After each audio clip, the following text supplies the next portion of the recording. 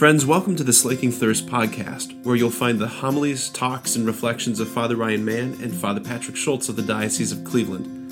Slaking Thirst is all about bringing the thirst deep within our hearts for love and communion to the heart of Christ, which is also a divine heart, seeking our love and communion in return. The hope is that the two thirsts will meet and both thirsts would be slaked. Thanks for joining us on the journey into Christ's desire for us. So the feast that we're celebrating today, this memorial of Mary, the Mother of the Church, it was created by Pope Francis back in 2018, that the first Monday after Pentecost Sunday would be celebrated, kind of recognizing the Blessed Mother in this way under this title. So I want to kind of dive into this title a little bit and kind of mine the theological riches that are there for us a little bit this morning. So in what sense can we say that Mary is the Mother of the Church? Because doesn't that sound a bit like... It can seem like it's drifting a bit theologically, right? The church is not, right, it's not an organization of like-minded people who are really big fans of that first century Jewish rabbi named Yeshua of Nazareth, right? The church is a living organism. It's a mystical body, as Pope Pius XII said. It's the mystical body of Jesus, the mystical body. It's a mystical body. It's a living organism. I remember hearing that phrase, the church is a living organism, mystical body. I'm like, what does that mean? Like, are we like this sort of glob of spiritual cytoplasm? What does that mean to say that we're this mystical body? Mystici Corporis, it's an awesome encyclical written by Pius XII on the mystical body of Christ. Just talks about how after the ascension, Christ's body exists it's glorified in heaven, it's Eucharistically present to us on earth, and it's collectively, organically present, corporately present in the faithful because of the sacraments. Christ is the head, we are the body, and insofar as Mary is the mother of Christ's humanity, Mary is the mother of Christ's mystical humanity. Both, we can say she's the mother of the Eucharist, and she's the mother of us, the church, right? His mystical body. I was praying about this image of like Mary as the mother of the church, and I was reminded of, growing up, there's always that motherly figure in the neighborhood who, your friends, you play together, and there's always like that one kind of matriarchal motherly figure who kind of end up at that friend's house, and she's always like making sandwiches for people. She's like, while she's not, mother of all of us friends, we would all have said she's like a mother to us.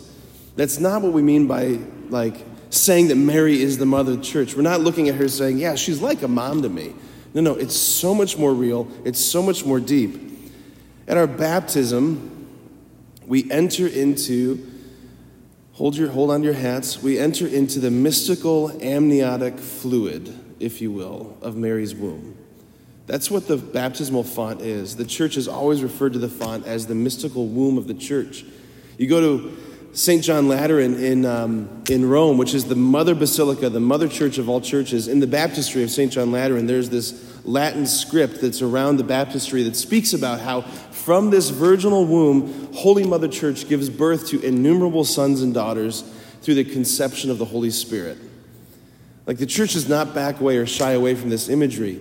That the font, every soul that gets baptized, every baby that gets baptized, every adult that gets baptized, enters into the mystical womb of Mary. She is the personal face of the church, and that's where we're conceived. That's where we are conceived as Christians, just as Christ, by the power of the Holy Spirit, was conceived in the womb of the Blessed Virgin Mary. And again, while this language might seem strong, it really shouldn't startle us. Maybe because, as Christians, we're not super familiar with, we're not super familiar with the mystical traditions of ancient Judaism. Anybody experts in that here? Okay, no, that's okay. But when you read the ancient Jewish authors, when you read the ancient Jewish rabbis, the way that they understand, especially the temple was built with woman's body in mind. With the rings of the courts and with the inner sanctum, the Holy of Holies, that was veiled. Only the high priest could enter the Holy of Holies. Mary's womb is the Holy of Holies, right? The Holy of Holies, the center of the temple, is where God came to dwell among men, right? That was the significance of the temple, and the Holy of Holies was the center point where God dwelt with man.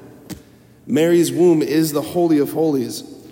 Is it any wonder then that our Catholic churches, especially the more traditional Gothic churches, think of Europe, think of Chartres, think of Notre Dame before it got burned down. Oh my gosh.